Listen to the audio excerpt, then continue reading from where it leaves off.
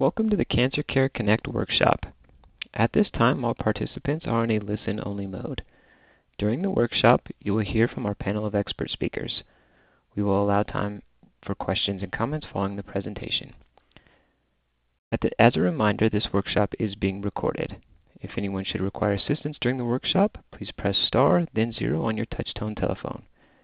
I would now like to introduce your moderator for today's workshop, Dr. Carolyn Messner, Senior Director of Education and Training at Cancer Care. Please go ahead. Well, thank you so much, Cody, and I too would like to welcome everyone to today's Cancer Care Connect Education Workshop, highlights from the 2022 American Society of Clinical Oncology, or ASCO, annual meeting. And the theme is Advancing Equitable Cancer Care Through Innovation. And this is part one of a two-part series. And today's program is supported by Bristol Myers Squibb and Mirati Therapeutics, Inc., and I really want to thank them for their support of this program today. Now, we have many participants on the call today. We have over 206 participants on the call today, and you come from all over the United States, from both urban, rural, suburban, and frontier communities. And we also have international participants from Canada, Georgia, India, the Philippines, the United Kingdom. So it's really a global call as well. And we're just delighted that you're all on the call today. And we have 5 presenters today, each talking about a different type of cancer. And so it is really my great pleasure now to introduce our first speaker. And our first speaker is Dr. Kamal Abu Hussein. Dr. Hussein is Assistant Professor of Medicine, Cooper Medical School, Rowan University, Adjunct Assistant Professor, MD Anderson Cancer Center, Department of Breast Medical Oncology. And Dr. Hussein will be addressing the purpose of ASCO, advancing equitable care through innovation, and updates on the treatment of breast cancer presented at ASCO. It's now my great pleasure to turn this program over to my esteemed colleague, Dr. Hussein. Thank you, Dr. Messner, for the nice presentation. So ASCO has an annual meeting, which is one of the largest events in the oncology community, and that provides a nice venue for the healthcare professionals and scientists to present their cancer research results to a global audience. And advancing equitable cancer care is a major focus of ASCO. So as we all are aware, there are significant disparities in access to cancer care between regions, economies, and populations.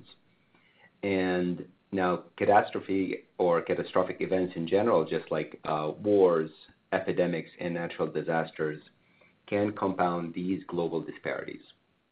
Of course, what comes to mind right away is the COVID-19 pandemic, which unfortunately has killed at least 6 million people.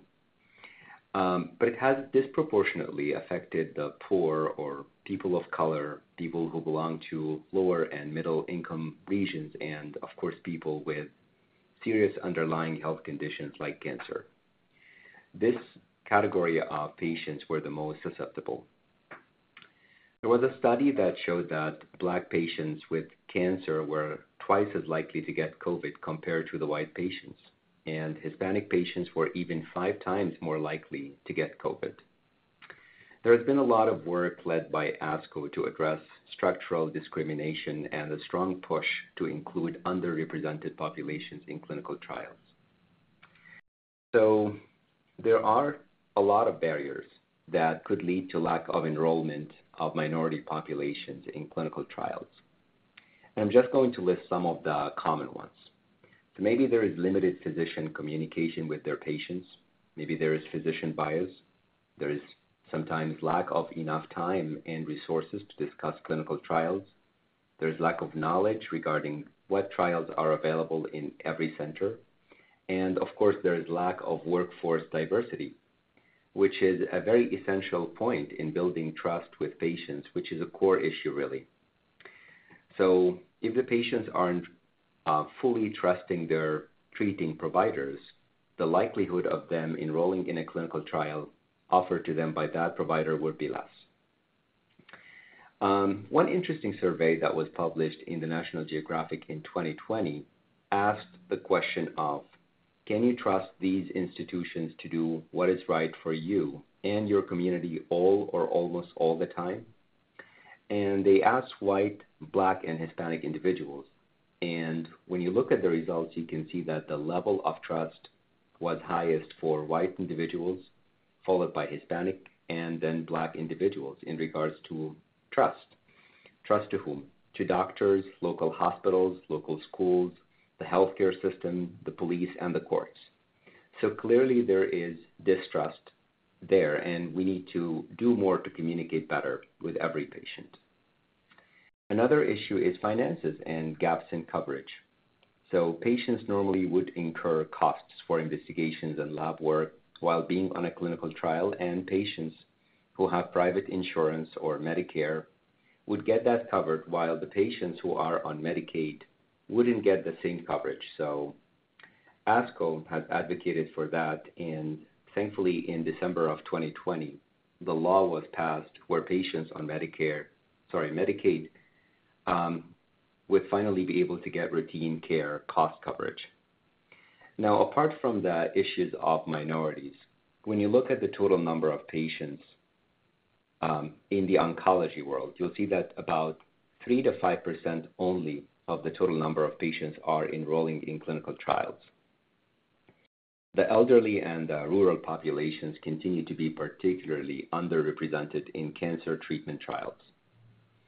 So there was a study that looked at the percentage of oncologists who are based in a rural setting, and it showed that less than 10% of the oncologists working in the U.S.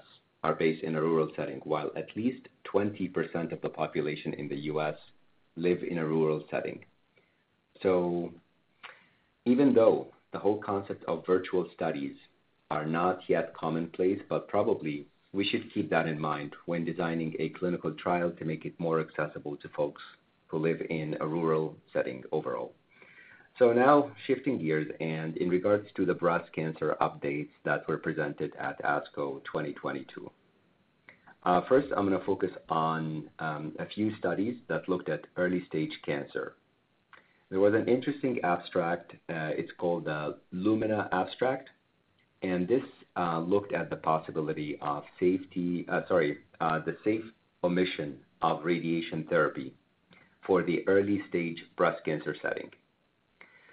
So radiation reduces the rate of local recurrence by about 67% in patients with breast cancer, but the downside could include fatigue, risk for second cancers, skin side effects, and overall the general inconvenience to patients.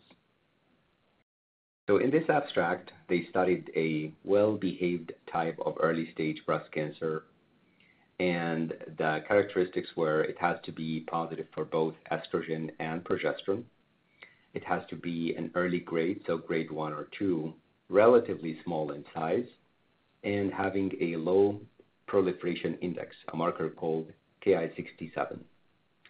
And all the patients on that trial were 55 years of age or older, and they were treated with endocrine therapy alone. So that is after their surgery, all of them received endocrine therapy alone. And they showed that the 5-year local recurrence was only 2.3%, which is really a very small number. And from that trial, they concluded that potentially 30 to 40,000 patients with early stage breast cancer in North America could be spared safely radiation therapy. So this is a very promising information that could allow this subset of patients to potentially forego radiation therapy. The other trial is the ENERGY-BR-002. And this is a trial that focused on a type of metastatic breast cancer. It's called oligometastatic breast cancer. So this term refers to metastatic breast cancer that presents with a single or a few detectable metastatic lesions. So in other words, we can think of it as a good opposite to the word widely metastatic breast cancer. And in that study, the local therapies that they tested were either stereotactic body radiation, radiotherapy, and or surgical resection of this newly oligometastatic breast cancer. So they defined oligometastatic disease as a patient with breast cancer that has less than or equal to 4 metastatic sites. Of course, every patient was offered standard of care systemic therapy. And when they looked at the utility of using those local therapies in addition to standard systemic therapy, there was no significant difference between the two arms. So that concluded that currently, at this point, we don't have any evidence for the use of local therapy in the metastatic setting, and still the main cornerstone of treatment should be systemic therapy.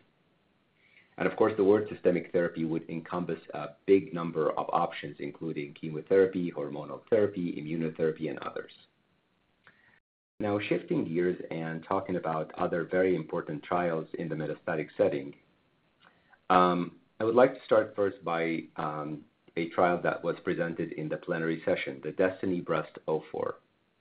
Now, this is a trial that used a drug called trastuzumab deruxtecan, or we can also refer to it as TDXD. Now, this is an antibody drug conjugate. That means really a smart design type molecule that is formed of 3 different parts. The first part is an antibody that is targeted at a certain receptor on the surface of the cancer cell that is linked to a bowl of chemotherapy. And then there is a linker that links those 2 parts together.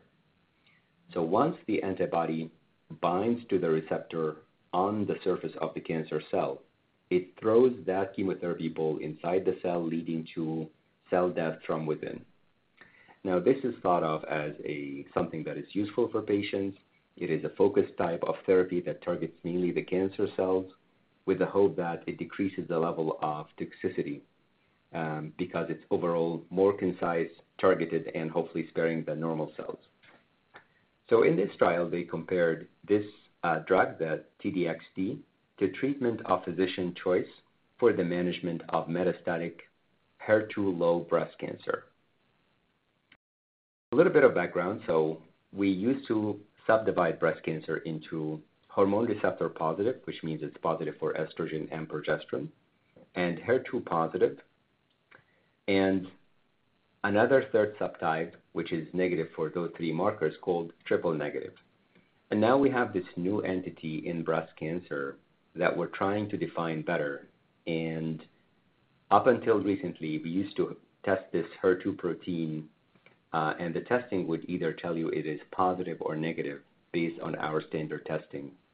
But then we found out that there's this intermediate zone that was previously lumped with the HER2 negative, and now we refer to it as HER2 low.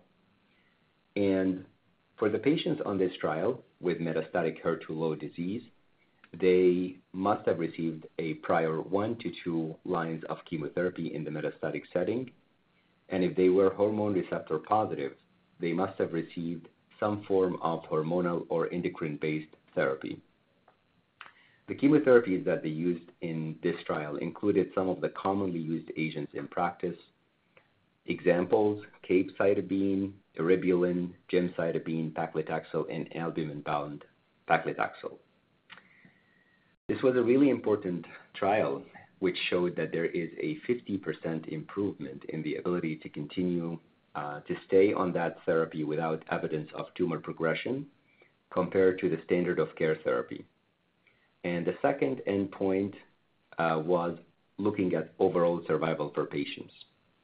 And when they compared both arms, again, it favored the TDXD over chemotherapy with a significant improvement in survival, at least 6 months improvement from the standard of care, confirming that this drug works well in the HER2 low metastatic breast cancer setting. Whether you are hormone receptor positive or hormone receptor negative, the benefit was seen in both sides, really. So this was an important and practice-changing clinical trial that has really changed the way that we look and treat this type of breast cancer. Now, when it comes to adverse events, the most common ones were nausea, fatigue, vomiting, and a low white blood cell count. There was also a very small percentage of patients that ended up developing something called interstitial lung disease, which means inflammation of the lung tissue, and it could present with no or subtle symptoms and it go all the way up to cough or significant shortness of breath. So we try to pay very close attention to any new pulmonary symptoms while our patients are being treated with that agent. The other important trial was the TROPiCS-02 trial. And this was another trial that looked at the utility of using another antibody drug conjugate. This time it's a different one. It is called sacituzumab govitecan, also referred to as Trodelvy. It used this for the treatment of metastatic hormone receptor positive breast cancer. Now this drug already has an FDA approval in the treatment of metastatic triple-negative breast cancer. But this trial looked at a different population, so metastatic hormone receptor positive patients that have received at least one line of hormonal therapy and at least 2, but no more than 4 lines of chemotherapy. And it randomized them to either receiving this new drug, the antibody drug conjugate sacituzumab, or treatment of physician choice with a single agent chemotherapy, very similar to the prior study that we talked about. So overall, they looked at a very heavily pretreated patient population, and a lot of them had evidence of disease spread to their visceral organs. So things like the liver and lungs were involved with the breast cancer. The results showed an improvement in the progression-free survival, which is the length of time that the patient continues to be on the medications without the disease progressing. And that benefit was shown in the sacituzumab arm compared to the chemotherapy arm.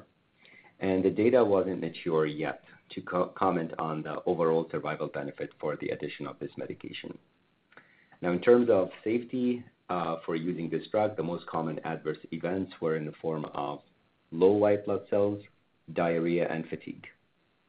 That's another practice-changing clinical trial, which is an option for our patients who are heavily pretreated for the metastatic hormone receptor positive breast cancer after receiving prior hormonal therapy and at least 2 lines of chemotherapy.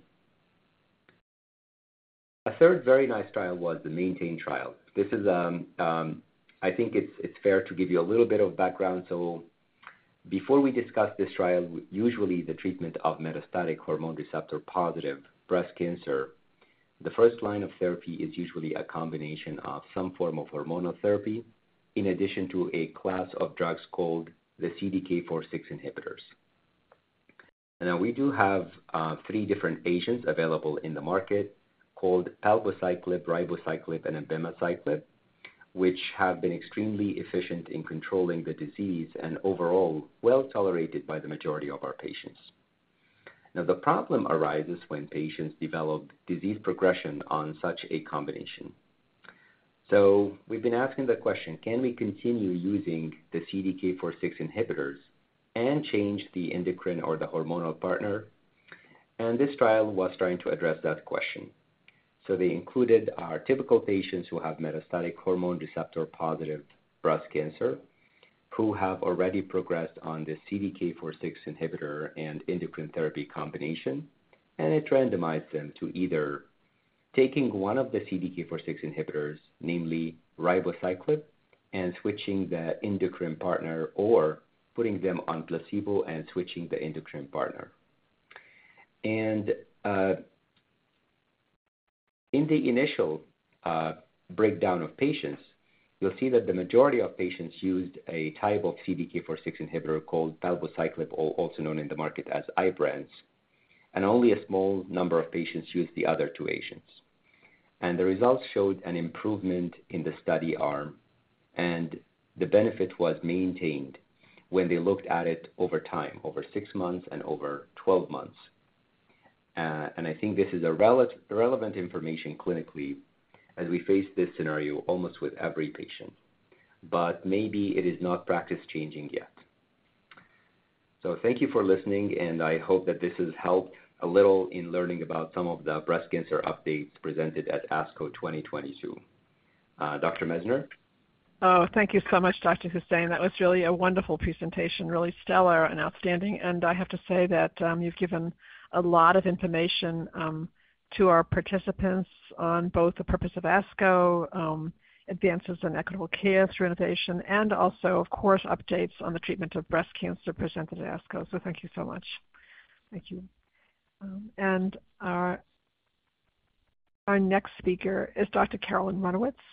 And Dr. Runowitz is Executive Associate Dean for Academic Affairs, Professor of Obstetrics and Gynecology, Florida International University, Herbert Wertheim College of Medicine. And Dr. Runowitz will be addressing updates on the treatment of ovarian cancer presented at ASCO and communicating with the healthcare team. It's really my great pleasure now to turn this program over to my esteemed colleague, Dr. Runowitz. Thank you for including me in this conference call. I am honored to be among this prominent group of oncologists. I've included not only highlights from ASCO, but from other meetings, SGO, the Society of Gynecologic Oncology, and ESMO, the European counterpart. These meetings demonstrated that much progress has been made in ovarian cancer research and the introduction of several new treatments which are very promising. And this has all been done through clinical trials. So I can't emphasize enough to the listeners of this program that please check out clinical trials before you take standard therapy in this disease, because we are really making great progress. The most dramatic standard of care alteration has been the rapid expansion of maintenance strategies in advanced ovarian cancer. The PRIMA trial demonstrated a benefit of PARP inhibitor maintenance in the overall population, but especially in those with BRCA mutations and or homologous recombination deficiency. And these are tests that can be done on your tumor, or they may be done on what we call the germ cell, which is different than a somatic mutation in a tumor, but both are usually checked. PALO-1 compared olaparib, a PARP inhibitor, and bevacizumab, an anti-angiogenesis, to bevacizumab alone, and demonstrated marked improvement in progression-free survival, specifically again in the homologous recombination deficient patients and in BRCA positive mutation carriers with the combination, emphasizing again the importance of getting the tumor and germline testing. The SOLO3 trial did not show an overall survival difference to PARP inhibitors versus chemotherapy in patients with platinum-sensitive ovarian cancer on maintenance therapy. An ATHENA phase 3 trial with maintenance rucaparib demonstrated a benefit in progression-free survival independent of the homologous recombination deficiency status. So taken together, the current standard of care for women with BRCA mutations or homologous recombinant deficiency is the use of a PARP inhibitor with or without bevacizumab. Molecular characterization is extremely important in determining treatment for patients with ovarian cancer. There were also advances in frontline therapy. In the optimally debulked stage 3 and 4, there were several trials. There was a phase 3 trial of paclitaxel and carbo with orgovimab versus placebo, which is an ongoing trial, and the data is very promising with improvement in median progression-free survival and overall survival. The PARP inhibitors should be used in the frontline setting in patients with BRCA mutations and in clear cell ovarian cancer, which was an abstract that was presented. Interestingly, for several years, intraperitoneal therapy has had its advocates. However, long-term follow-up of the GOG study, the Gynecologic Oncology Group, did not show an advantage of the intraperitoneal approach as opposed to intravenous approach. There were also trials on neoadjuvant chemotherapy, and neoadjuvant is chemotherapy given up front prior to surgery. And the preliminary data suggested that adding pembro in immunotherapy to neoadjuvant carboplatin paclitaxel may provide an advantage, but we need to await more mature data. Then there was exciting study on neoadjuvant therapy with a JAK1/2 inhibitor, this was a phase 2 trial with a slight improvement in progression-free survival. So this class of drugs is really newly tested in ovarian cancer and looks promising. Secondary cytoreductive surgery, that is having the surgeon go back in after a response to chemotherapy and doing a secondary cytoreductive surgery, demonstrated that the benefit was largely derived in those undergoing a complete resection. Now that's a hard one as a surgeon. It's hard to know which patients are going to get completely resected prospectively. But if they did have complete resection, there was a survival advantage.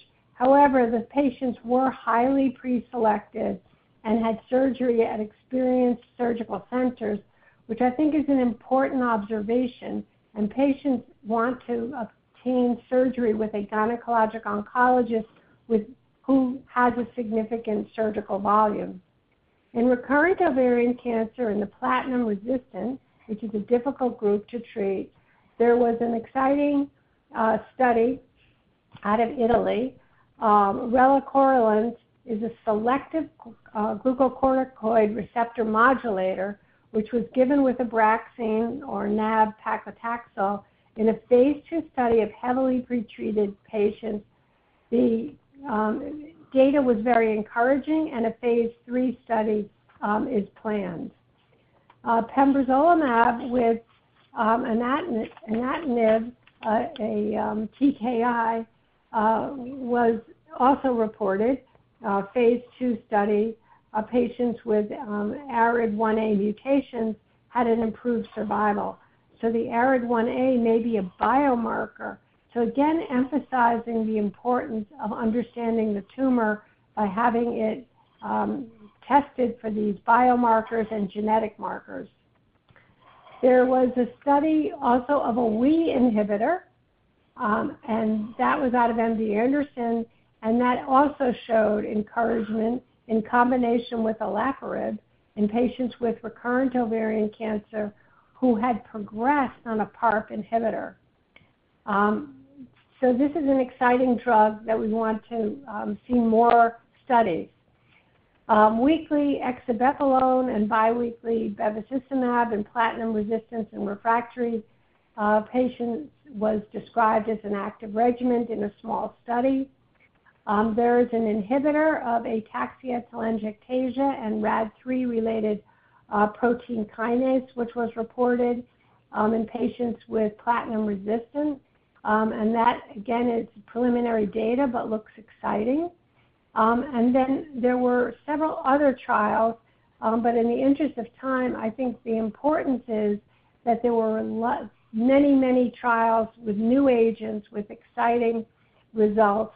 The final analysis of mirvetuximab, which is similar to what you just heard from Dr. Hussain, this is sort of the Trojan horse concept, where the drug is aimed at a folate receptor that gets the compound in, and then the drug is released once it's in, very much like the Trojan horse.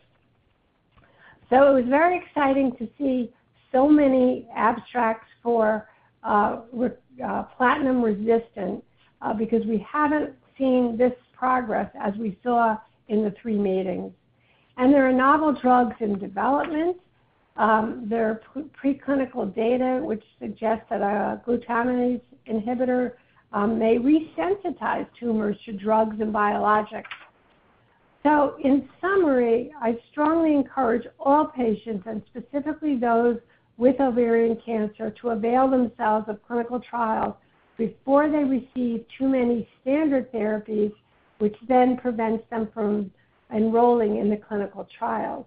In my opinion, the advances and excitement at these meetings were in drugs in development, as noted in my remarks. There are regional, national, and international clinical trials. Despite the restrictions imposed by COVID, patients enrolled in these clinical trials and really moved the science and treatment options in ovarian cancers. Clinical trials can be found at clinicaltrials.gov, and I strongly urge that you look at this site and strongly urge that you consider enrolling in clinical trials, because these meetings really showed it made a difference. And that concludes my update in ovarian cancer. Thank you. Oh, thank you so much, Dr. Runowitz. That was really outstanding, a stellar presentation, and just a wonderful update for everybody from all the different meetings, including ASCO, on ovarian cancer. So really everyone got a lot of information from you, and thank you. Thank you so much. And our next speaker is Dr. Susan Slovin. Dr. Slovin is attending physician, genitourinary oncology service, Sidney Kimmel Cancer Center for Prostate and Urologic Disease, Memorial Sloan Kettering Cancer Center, Professor of Medicine, Department of Medicine, Weill College of Cornell University. And Dr. Slovin will be presenting updates on the treatment of prostate cancer presented at ASCO, and will be addressing quality of life. It's really my great pleasure now to turn this program over to my esteemed colleague, Dr. Slovin. Thank you, Dr. Messner. As always, it's a real pleasure to be on with our colleagues and also to present to the audience. It's always great to be going to, ASCO, largely because frankly, we don't know where to run first. There's always something new, exciting, or updates of prior really well-established data on other novel drugs. So there's a lot going on when we go there. So believe me, I don't think the number of days that we have is really sufficient to really get to all the meetings. So I like to break things down as themes, and there were really three themes that was very prevalent at the meeting. One was, as Dr. Hussain very briefly mentioned, diversity. The other was updates on prior trials, some of which have already been FDA approved, but some new information that's in the post hoc analysis, as we like to say. And then there's the third, which is really about data mining. How do you go back into clinical trials and find some unique indications that were not initially noted during the trial, but when you have the opportunity to sit down with a group of epidemiologists or other specialists, you can actually find that you have more information that you gleaned from your clinical trial than you had originally anticipated. So when we talk about diversity, it's not about just black and white. It's about differences in racial, ethnic, socioeconomic, maybe even geographic types of situations. And this has become very interesting because when we talk about diversity, we also try to make our treatment available, even if it's standard of care, but we want it available to people who might be outside of large cities, or they may be in rural areas, or they may just have one doctor in the city or town where they live, and they may have to travel something on the order of 150 miles to seek care. So these are all aspects of patient care that we as physicians are really now more aware of than we have been before. So integrated into this whole idea of diversity and data mining, there's an idea about what we call biomarkers. And many of the biomarkers that we talk about can be either tissue-based or blood-based. And by blood-based, that means that we isolate cells. We look for specific markers that may be either predictive or prognostic of how a patient is going to respond to a treatment, or how their disease is going to ultimately play out over time. In terms of just blood-based, we're looking at entities called cell-free or tumor DNA, which is left over by either broken up cells, and we're using that to see if we can follow what happens to the patient's cancer over time, particularly in response to therapy. So biomarkers are just various entities depending on what you're looking for and what the actual modality, i.e. tissue-based or cellular-based, might be. So what was particularly interesting was really a sort of a combination of both. This is really a report of a sort of a data mining on a very large database. It's called the PROMIS Precision Medicine Database, and it's really an academic collaboration that compiles clinical and genomic or genetic data from men who have metastatic castration-resistant prostate cancer. We have all these different types of databases that are unique to other malignancies, but this particular one is really quite a large one, and the patients who are being monitored do have either germline or somatic testing performed. Germline implies that there is something in the genetics of the patient that will make the cancer or allow the cancer to be passed on to their children and grandchildren. It's a gene that may be abnormal and is inherited, whereas somatic testing really has to do with any abnormalities that we find that are unique to the tumor. So the idea behind this database was to take a look at non-Hispanic Black men versus non-Hispanic white men who had actionable molecular data, meaning they just had some genomic information that was captured and was defined by certain criteria as to be important with regard to their ultimate response to a certain class of drugs called PARP inhibitors, or they had a very high what we call mutational burden, or they had recombinant deleterious changes in genes or microsatellite height. Whatever the changes were, they were deemed to be significant. The question really was there a difference in terms of how aggressive are we being in really working up men of color or non-Hispanic Black versus non-Hispanic whites? Are we doing appropriate genomic testing? Are we doing it in a timely fashion? Are we using it to guide our therapy? So what this really asks is, are we treating all patients the same? And that's a very, very important question. I think Dr. Hussain had mentioned earlier that sometimes there's a delay in diagnosis, getting patients in and trusting doctors. But at the same time, even if we do have patients in, are we not being as aggressive with one group of patients as we might be with the other? So this is really not a bias type of trial. It's a matter of having data and going through the data and seeing, are there nuances that suggest that we could do a better job.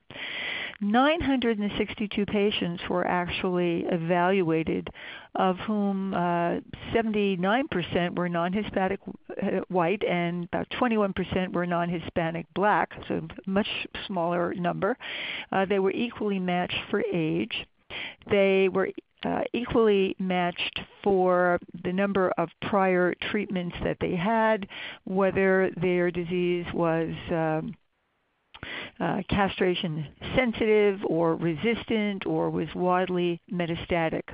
Now you got to keep in mind that when you broke everybody down, the actual numbers were that in the non-Hispanic white there are about 760 patients, and in the non-Hispanic Blacks there's only 204, so it's a third difference.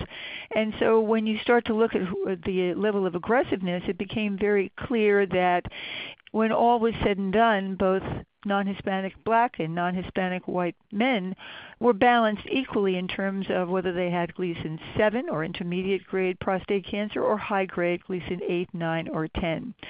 Also noted was that the distribution and location of metastases were the same for both groups. So very well balanced in terms of the information available. They also looked at how often the patients were being tested, and it became very noticeable that there was a level of significance, meaning that among those patients who were tested or had their tumor tested, there was really a little bit of a difference, and it's really quite minor, looking at the tumor between the two groups. So whether you were Black or white, your tumors were tested.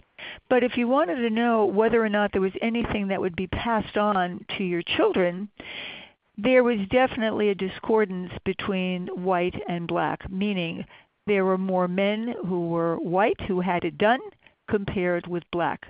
If you look at the combination of both doing the somatic and the germline, it was still in favor of white. So when we look at all told, populations, it seems that we are not looking as aggressively at the tumor and at the blood specimens in the minority patients. If you were to determine whether or not they had tissue or liquid biopsies, there was a profound difference in favor of non-Hispanic whites over that of non-Hispanic blacks, at least a difference of close to about 15 to 20% between the two groups. And that was just very interesting because the idea here is that there is inequality in terms of the evaluation of the data. If you look at those patients who had genomic changes with microsatellite high or anything that would refer you toward a different kind of treatment, there was definitely a difference favoring those men of color compared with the white population. And there, the following, at the end of the day, I should just say to you is that there was definitely a difference if you looked in terms of whether or not there would be a survival difference, where the small survival difference favoring the non-Hispanic whites over the non-Hispanic blacks, largely based on just looking at how they responded to therapy. We do know that molecular testing is being done. We do know that looking, or once we know the information about these genomic profiles, that biomarker-directed therapy was less often used in the non-Hispanic blacks. We also know that there was a possible differential utilization of targeted therapy between the groups, and therefore we'll need to look at a larger number of men in order to address that question. But this was very telling because maybe we're just not doing the right job for our patients in getting as much information as we can to learn about their cancer. So just food for thought. Now, everybody, I believe, knows by now about the radioligand therapy, lutetium PSMA. This was approved a few months ago for men with castrate-resistant metastatic prostate cancer who have failed a prior taxane regimen such as docetaxel or cabazitaxel. These men must have a PSMA PET scan that is positive. And this drug was FDA approved and can be used once every 6 weeks for a total of 6 cycles.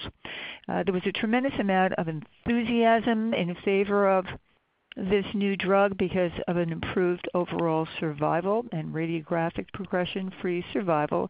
And please keep in mind, just about every drug that's been FDA approved in prostate cancer has definitely shown a benefit.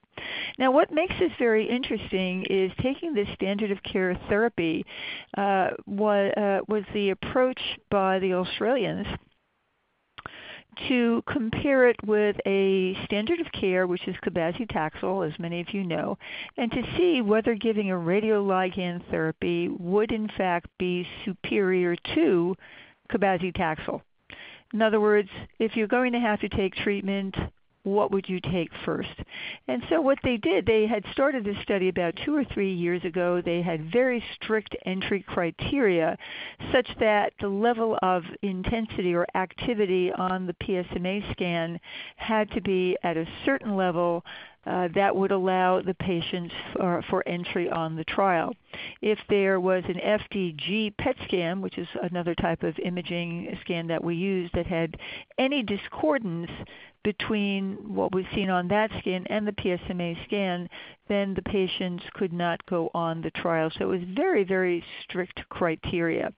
Patients were either assigned going on lutetium treatment every 6 weeks for a total of 6 cycles, or Cabazi every 3 weeks for up to 10 cycles. And at the end of the day, the most important thing that they were looking at, in addition to the possibility of improved survival, it was really looking at whether or not there really was a major benefit in using this radioligand therapy up front as opposed to much later on. And very surprising to all of us, there was absolutely at the 3-year mark no difference in overall survival whether you had the lutetium PSMA first or you had the cabazitaxel first. The survival differences were negligible, 19.1 versus 19.6 months. So everybody was a little bit surprised, but where it did seem to be helpful is that if you use PSMA as a predictive biomarker, they actually found that the more active the lesion was that was seen on the PSMA scan, what we call an SUV or standardized uptake value, if it was greater than or equal to 10 versus being less than 10, there was definitely a trend towards seeing a significant PSA decline as well as a treatment benefit.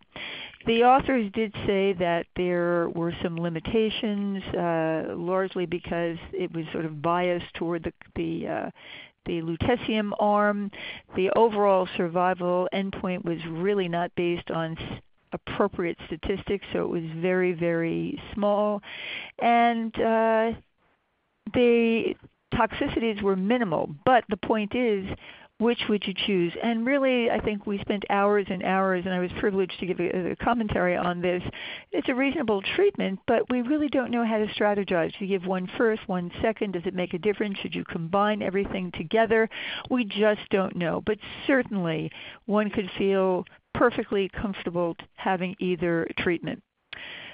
In terms of analyzing patients who might benefit, there was another discussion about whether or not it made any difference for patients who had taken either androgen receptor signaling inhibitors such as enzalutamide or abiraterone either first or along with the lutetium PSMA, and it didn't seem to really affect the performance of the test, but there definitely was a signal such that patients who received at least one or greater number of taxane regimens prior to going on the lutetium seemed to have a bit more of a benefit.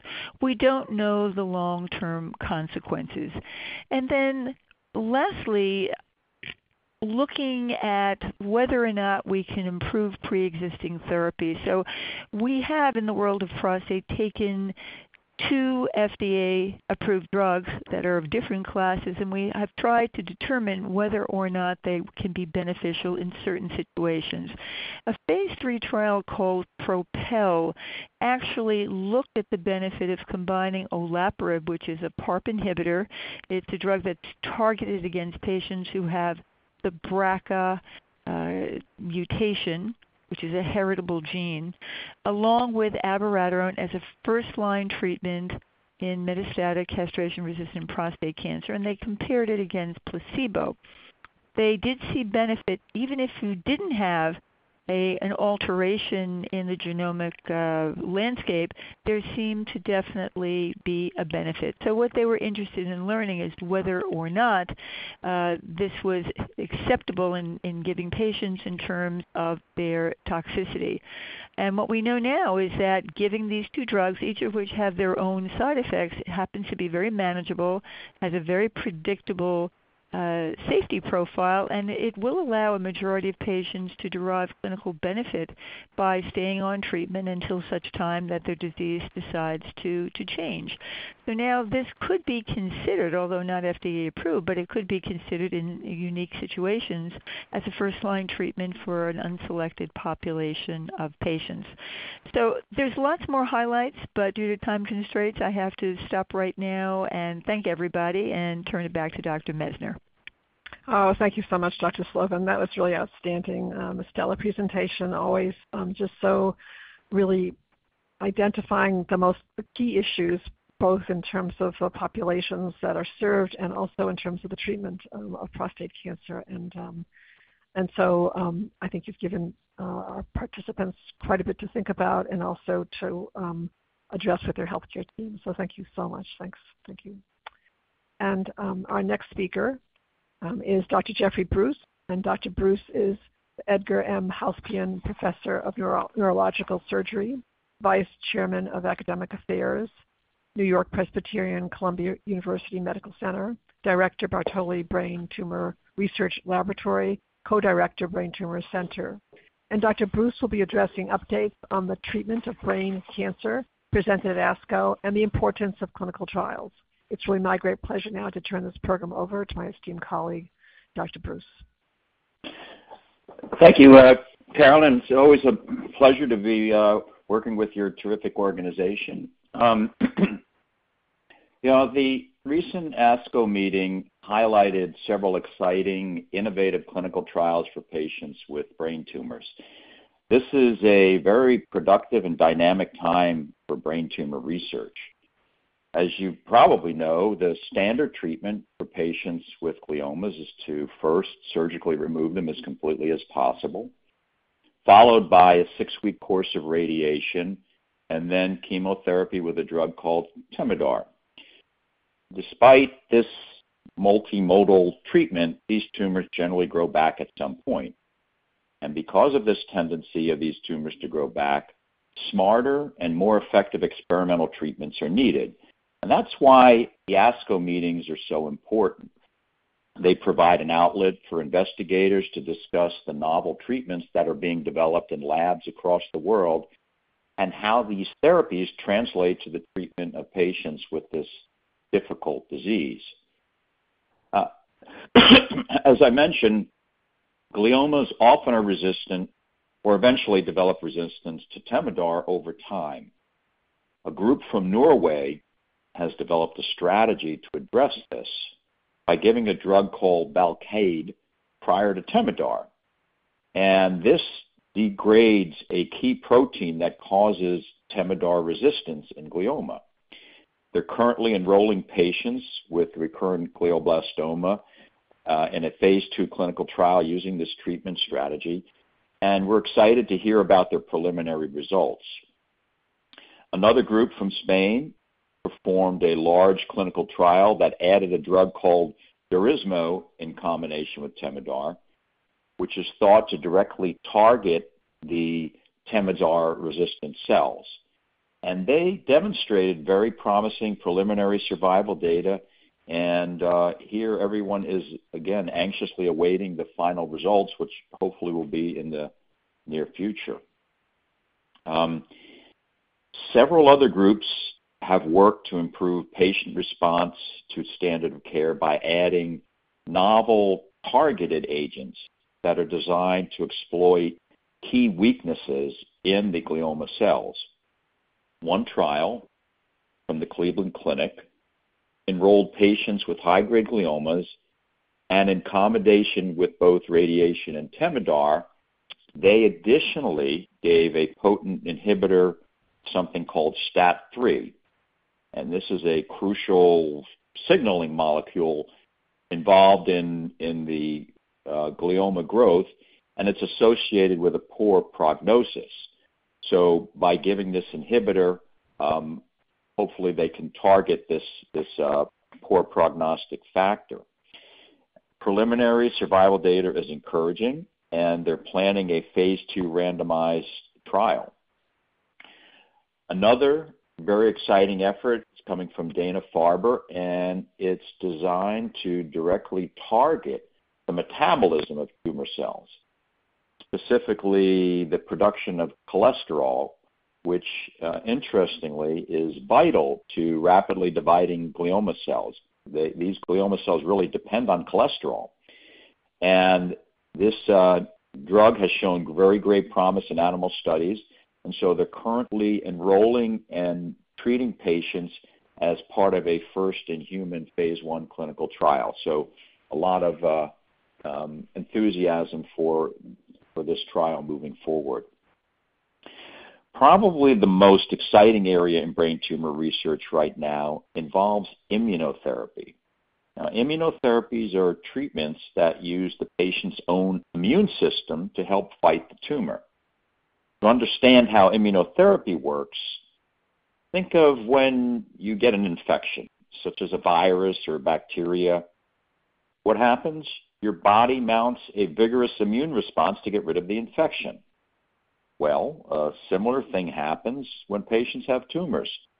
The immune response tries to get rid of the tumor cells because they're seen as foreign invaders like bacteria or viruses. However, the problem is that the immune system is generally not strong enough to overcome these rapidly growing tumor, and often the tumor itself will even suppress or block the body's immune response. So recent emphasis, including in the past several years at ASCO meetings, has been placed on developing ways to directly bolster the patient's own immune response against the brain tumor. And so one novel and exciting way to get the immune system to recognize glioma tumor cells is through a cancer vaccine. This is similar to vaccines that protect us against common infections, and cancer vaccines work by assisting our immune system to recognize proteins that are unique to tumor cells, and thus they help orchestrate a highly specific anti-tumor immune response. The first such clinical trial I'd like to mention is a phase 2 trial out of Buffalo, New York, which used a tumor vaccine called Survaxin.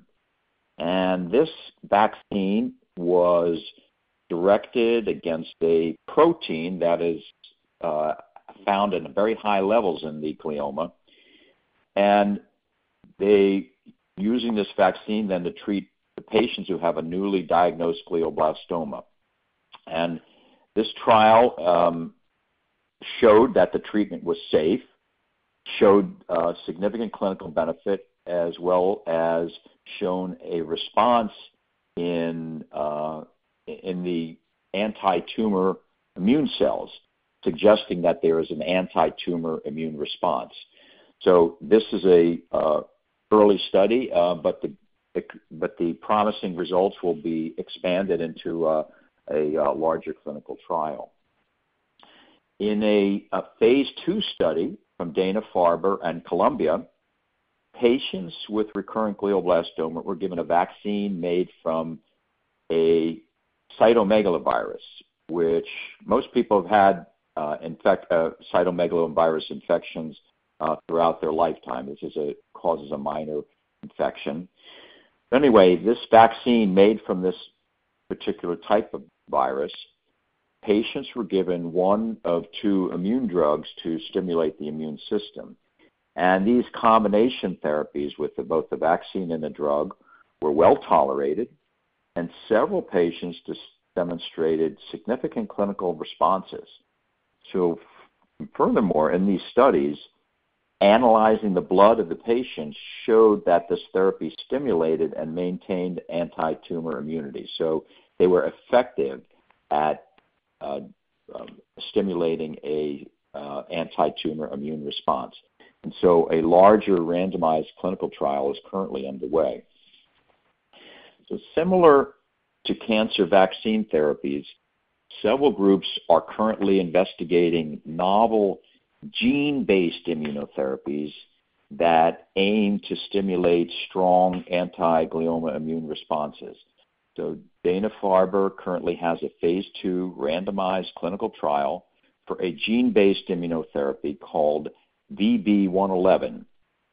And this has been shown to specifically disrupt tumor blood vessels and direct the immune system, specifically T cells, which are important immune cells, against gliomas. And we're very excited to see the preliminary results from this trial, which plans on enrolling 45 patients with recurrent glioblastoma beginning this year. There has also been recent emphasis on personalized medicine approaches in gliomas in order to select the best therapies for patients based on the genetic makeup of their tumors.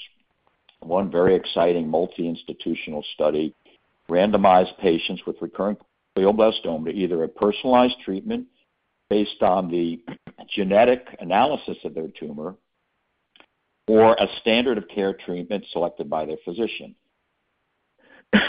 This study found that patients that got the personalized therapy had significantly better overall and progression-free survival.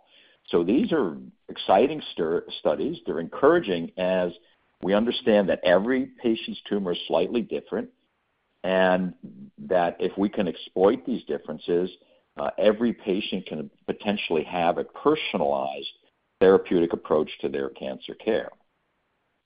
Lastly, I want to finish up this update by telling you about some very interesting studies with novel approaches to make earlier and less invasive diagnosis for patients with glioma. And this is something called liquid biopsies.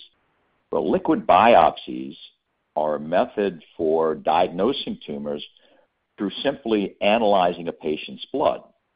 It turns out that all tumors, not just brain tumors, release microscopic pieces of the tumor into the bloodstream.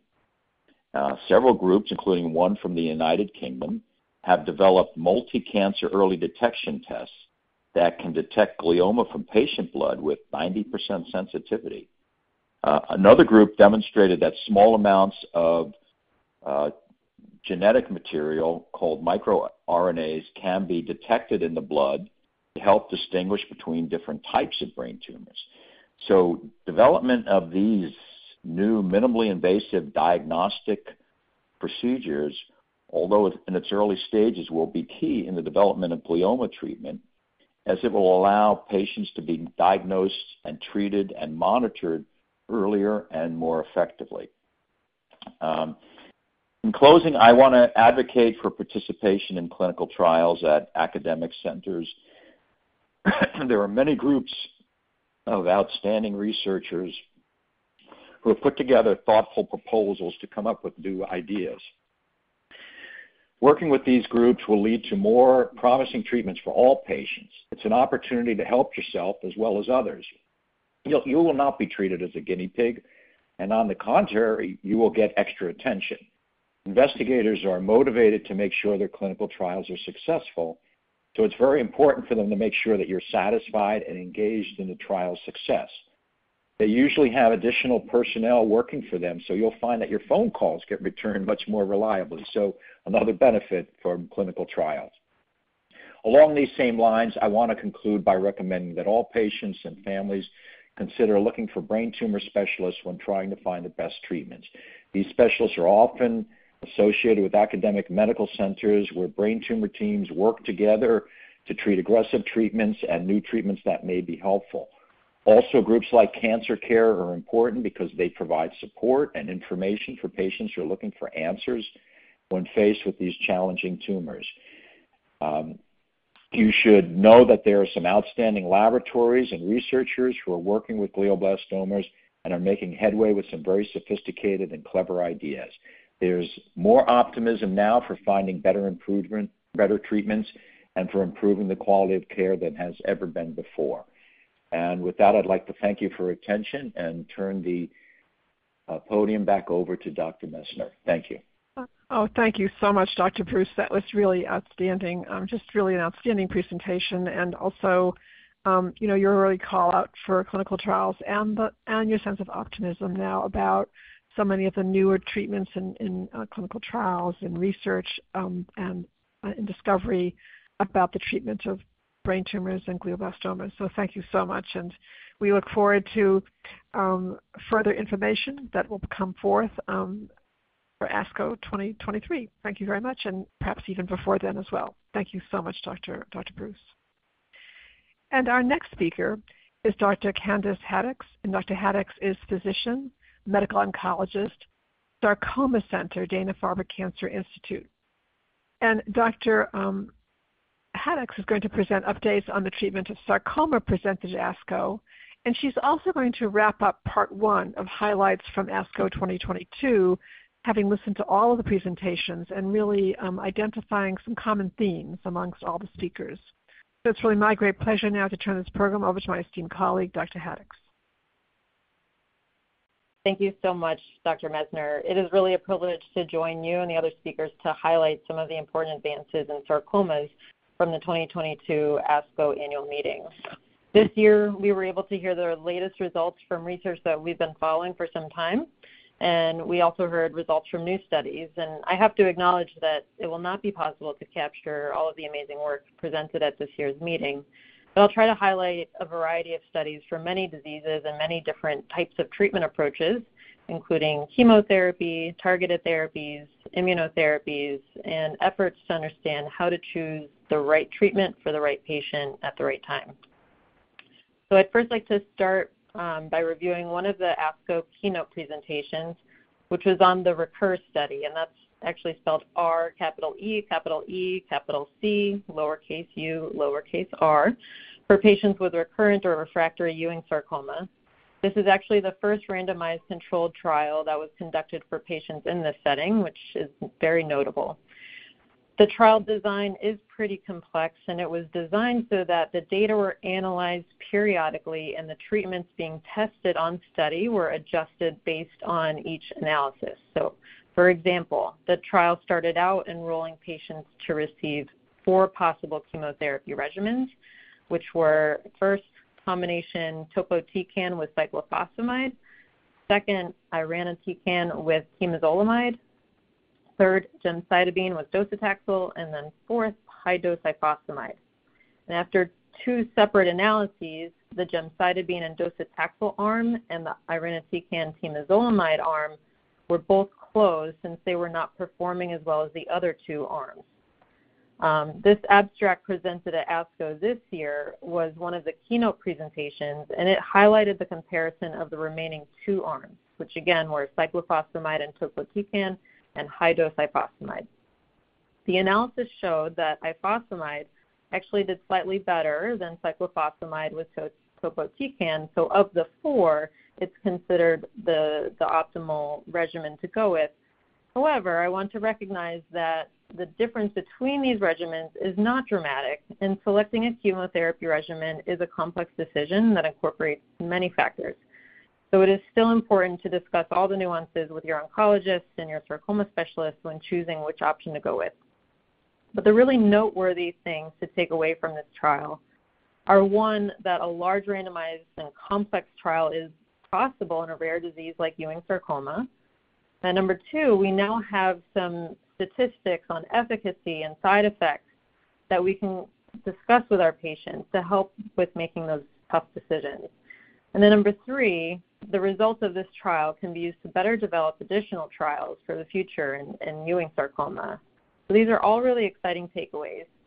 The RECUR study will go on to open additional arms for more comparisons, and it will be exciting to see how this effort shapes the treatment of Ewing sarcoma going forward.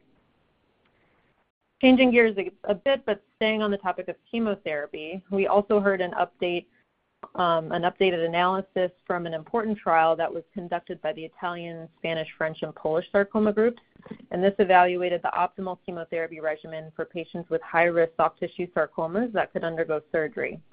So for a little bit of background, over time we have found that different subtypes of sarcoma may respond to different chemotherapy regimens. And this trial randomly divided patients between a standard chemotherapy arm, which included epirubicin plus ifosfamide, which is similar to doxorubicin plus ifosfamide and Mesna used here in the U.S., versus a chemotherapy regimen that was tailored specifically to the type of sarcoma that the patient had. So, for example, for patients with myxoid liposarcoma, epirubicin plus ifosfamide was compared to trabectedin, and at the conclusion of the study, epirubicin ifosfamide appeared to be equivalent to trabectedin. So in order to be sure about this outcome, the trial allowed for an additional 101 patients with myxoid liposarcoma to enroll, and so this added 56 patients who received epirubicin ifosfamide and 45 patients who received trabectedin. In the end, both treatments still had similar outcomes. But what we can conclude is that for patients with myxoid liposarcoma, both epirubicin ifosfamide and trabectedin are reasonable options to consider for upfront treatment that requires chemotherapy. The third study that I'd like to highlight is one that was evaluating combination chemotherapy with targeted therapy for patients with liposarcoma and leiomyosarcoma. So just to briefly set the stage, Eribulin is an IV chemotherapy that was previously studied in liposarcoma and leiomyosarcoma in a large clinical trial, and now has approval in the U.S. for treatment of liposarcoma. Lenvatinib is an oral drug that, like pazopanib, which also has approval for soft tissue sarcomas except liposarcomas, can block cancer growth signals. So this study basically looked at combining these two drugs and evaluated 2 different doses. 30 patients received the treatment, 21 with leiomyosarcoma and 9 with liposarcoma, and the combination showed promising activity in both tumor types, and the side effects observed were on par with what we see with both individual drugs. So the trial established the optimal dose for the combination, and this could be moving forward in a larger study to confirm the efficacy. Next, I'd like to highlight 2 studies conducted in gastrointestinal stromal tumors, or GIST. This is the most common subtype of soft tissue sarcoma in the GI tract, and for brief background, GISTs and their behaviors are primarily driven by mutations or alterations in certain genes. The most common alterations that we see are in the KIT or PDGFR-A genes, and this makes the tumors susceptible in most cases to approved drugs. For patients with GIST who do not have a KIT or PDGFR-A mutation in their tumors, which is probably less than 5% of cases, there are no standard therapies. And this is a space where we really need to develop novel treatments. So at ASCO, we heard from one study evaluating a novel drug called DS6157A, which is an interesting compound that has a chemotherapy drug linked to an antibody that works sort of like a homing device, delivering the drug to a marker on the tumor surface. And then the trial enrolled 34 patients. Overall, the treatment did not have much benefit for most patients, but interestingly, the 4 patients on the study who did not have the classic mutations actually had pretty impressive shrinkage of their tumors, which is really exciting, particularly since we do not have any standard therapies for these patients. So going forward, it will be important to understand how this drug works and further develop therapies that may be successful in rare subtypes of GIST, where therapies are currently limited. The next study I'd like to highlight is also in gastrointestinal stromal tumors, exploring the concept of liquid biopsy, which we've heard from others on the call today. And this is to predict response to treatment or evaluate the efficacy of treatments. So as you've heard already, liquid biopsies are also called circulating tumor DNA, and it's an attempt to detect strands of DNA that are released by the tumor into the bloodstream. And the blood test alone, therefore, can give us important information about the tumor. So since GIST have a predictable DNA alteration in most cases, we can hone in on these in the bloodstream. And one large randomized trial called the Voyager trial, which was published in 2021, actually collected information from the patient's bloodstream through liquid biopsies, and that was presented at ASCO 2022. So from this study, we saw that most patients with GIST do have detectable levels of ctDNA in the bloodstream, and that there's clearly a link between the mutations we can detect in the bloodstream and the response to treatment. So we need to continue incorporating liquid biopsies into our GIST studies to understand how this technology can be used in the clinic to improve our ability to treat patients. But then we also need to develop methods for liquid biopsies in other subtypes of soft tissue sarcoma and bone sarcomas in order to understand whether this information would be helpful for us in selecting treatments or evaluating how well treatments are working for our patients. I have no doubt that we will continue to hear more about advances from this exciting avenue of research. Last, I would like to discuss a couple of immunotherapy studies, which have been particularly exciting for the sarcoma community. I'll start with saying that these therapies in general have revolutionized cancer care across many cancer types, and the sarcoma community is hard at work to understand how we can leverage these types of therapies for our patients. The first study presented a combination of 2 IV immunotherapies called nivolumab and ipilimumab, compared to just nivolumab for patients who are about to undergo surgery, either with dedifferentiated liposarcoma or undifferentiated pleomorphic sarcoma, also known as UPS. Some of the patients with UPS had radiation during immunotherapy treatment, and one exciting outcome of this study was presented at ASCO 2022, which was exploring the immune features within the tumors that may predict response to treatment. And this is in line with other emerging studies showing that we may be close to identifying what tumor features predict response to immunotherapies, which would be a very exciting advancement. The last studies that I'll present explore really innovative immune therapies called adoptive T-cell therapies. And these types of treatments are developed for each individual patient by genetically modifying or engineering the patient's own immune cells called T cells to recognize a marker on the tumor surface called NY-ESO-1. In order for this treatment to be effective, the tumor has to have the NY-ESO-1 marker, and the white blood cells have to have a specific HLA type, which is something that each of us inherits from our parents. A previous study used the engineered T-cell approach called lete-cel to treat patients with synovial sarcoma, and this showed exciting results. So now, since we know that about 80% of myxoid liposarcomas also have the NY-ESO-1 marker, this trial was developed to test lete-cel in patients with recurrent or metastatic myxoid liposarcoma that are also positive for NY-ESO-1. So before the engineered immune cells can be given, high doses of chemotherapy are administered. And one thing that this trial investigated was looking at the two different chemotherapy doses and trying to optimize that. So patients received either a reduced dose or a standard dose of chemotherapy and then had the lete-cel infusion. The study found that the side effects basically that are commonly seen with the chemotherapy regimens and other engineered T-cell therapies were also seen. But exciting to see also that 6 out of 20 patients had a significant shrinkage of their tumors. So I will conclude there for the sarcoma highlights from the ASCO meeting. For this portion, I want to thank the organizers of this important event and all the patients and loved ones who have been part of the trials that I highlighted here today, and for all of you, to all of you for tuning in. Thank you for your interest in improving the lives of patients with sarcoma, and I hope it is clear that we in the sarcoma community, both the experts and the patients, are working hard to improve therapies and develop new treatments.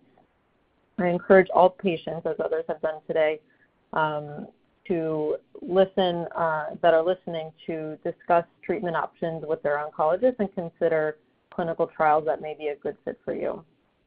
And with that, I will move on to the wrap-up section, in which I've kind of taken out some of the themes from all the individual presenters today. So first I'll say that there's no doubt that the 2022 ASCO annual meeting showcased truly groundbreaking research, and I hope you have found it helpful to hear about the updates across many cancer types, both from myself and also the all-star cast on today's call. I would like to highlight a few themes from the speakers today, and I broke this down into 3 that I picked out. First of all, refining and extending the use of our cutting-edge therapies. Second, cutting across silos. And third, individualizing therapies.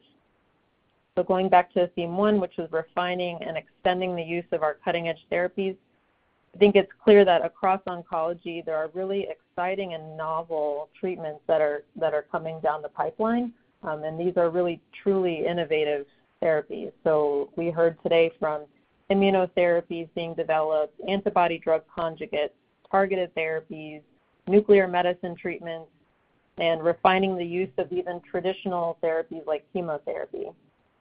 So we heard from Dr. Hussain that based on the DESTINY-Breast04 trial, trastuzumab deruxtecan not only works in breast cancers with high levels of the marker HER2, but is also effective in patients with low levels of HER2, which allows breast oncologists to extend the potential impact of that drug beyond just the HER2 high-expressing tumors.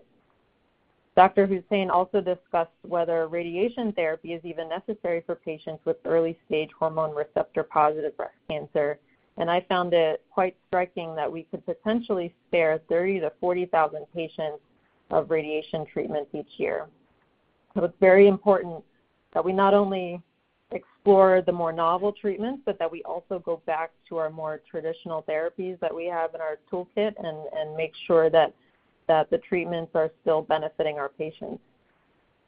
And then as a third example, I discussed the RECUR study, which explored traditional chemotherapy in Ewing sarcoma and really tried to dissect which therapy regimen had the most benefit upfront for patients. Moving on to theme 2, which was cutting across silos. I would say this is a theme from ASCO in general. One of the wonderful things about meeting in person this year was the ability to have spontaneous conversations outside of our silos with other experts from other disease groups instead of staying within our own disease groups and really learning from each other. And for me, this workshop, too, is really an example of that. So some examples from this call were, for example, Dr. Slavin discussed that the PSMA lutetium therapy outcomes are improved when the PET scan avidity is greater than 10.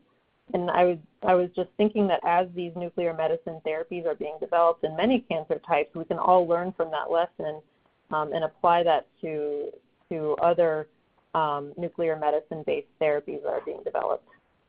And then, as you heard, Dr. Bruce also touched on several exciting efforts to develop cancer vaccines and gene-based immune therapies for gliomas. And no doubt that will have also implications for other diseases as we learn from the advancements in the central nervous system tumors.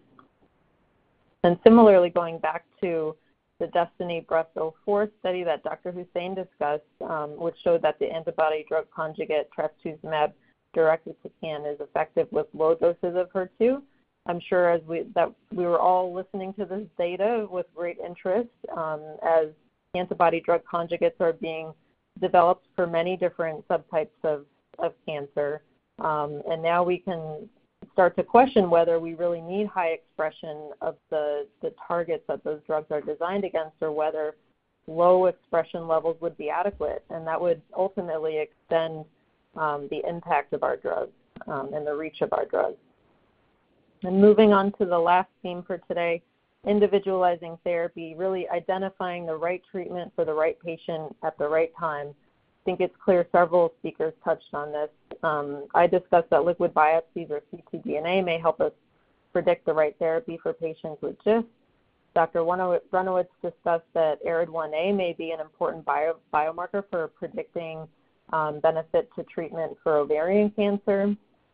Dr. Bruce also touched on individualizing therapies for brain cancer and that is actually shown to be a more advantageous approach for our patients. And then Dr. Hussein and Dr. Slavin both nicely highlighted the issue of health disparities in cancer care. And in order for us to develop treatments for all patients, it's critical that we recruit patients from all backgrounds. And a big part of being successful at this will be from establishing trust and identifying resources or eliminating barriers for patients. And then, of course, partnering with our colleagues in underrepresented communities to really extend the reach of our trials and our exciting research. So I'll leave you with all of these themes to ponder. I sincerely thank you for your attention and the opportunity to be part of this event, and I hope that you found the workshop helpful. So I'll take it back to Dr. Messner.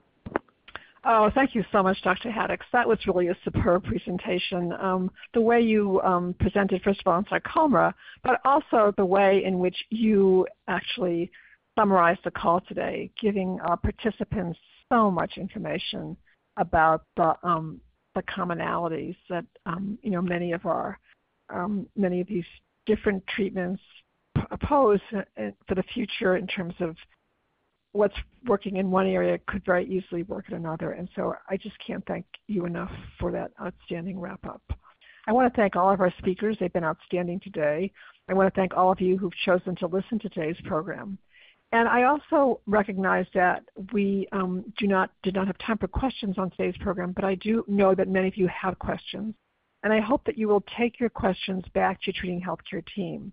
They know you the best. They have your records. And it's really important that you discuss what you've learned today with your healthcare team.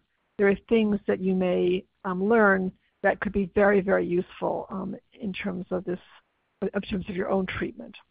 As you think of questions as you go along, as you meet with your physicians, your healthcare team, it's really important to ask your questions and ask them as often as you need to.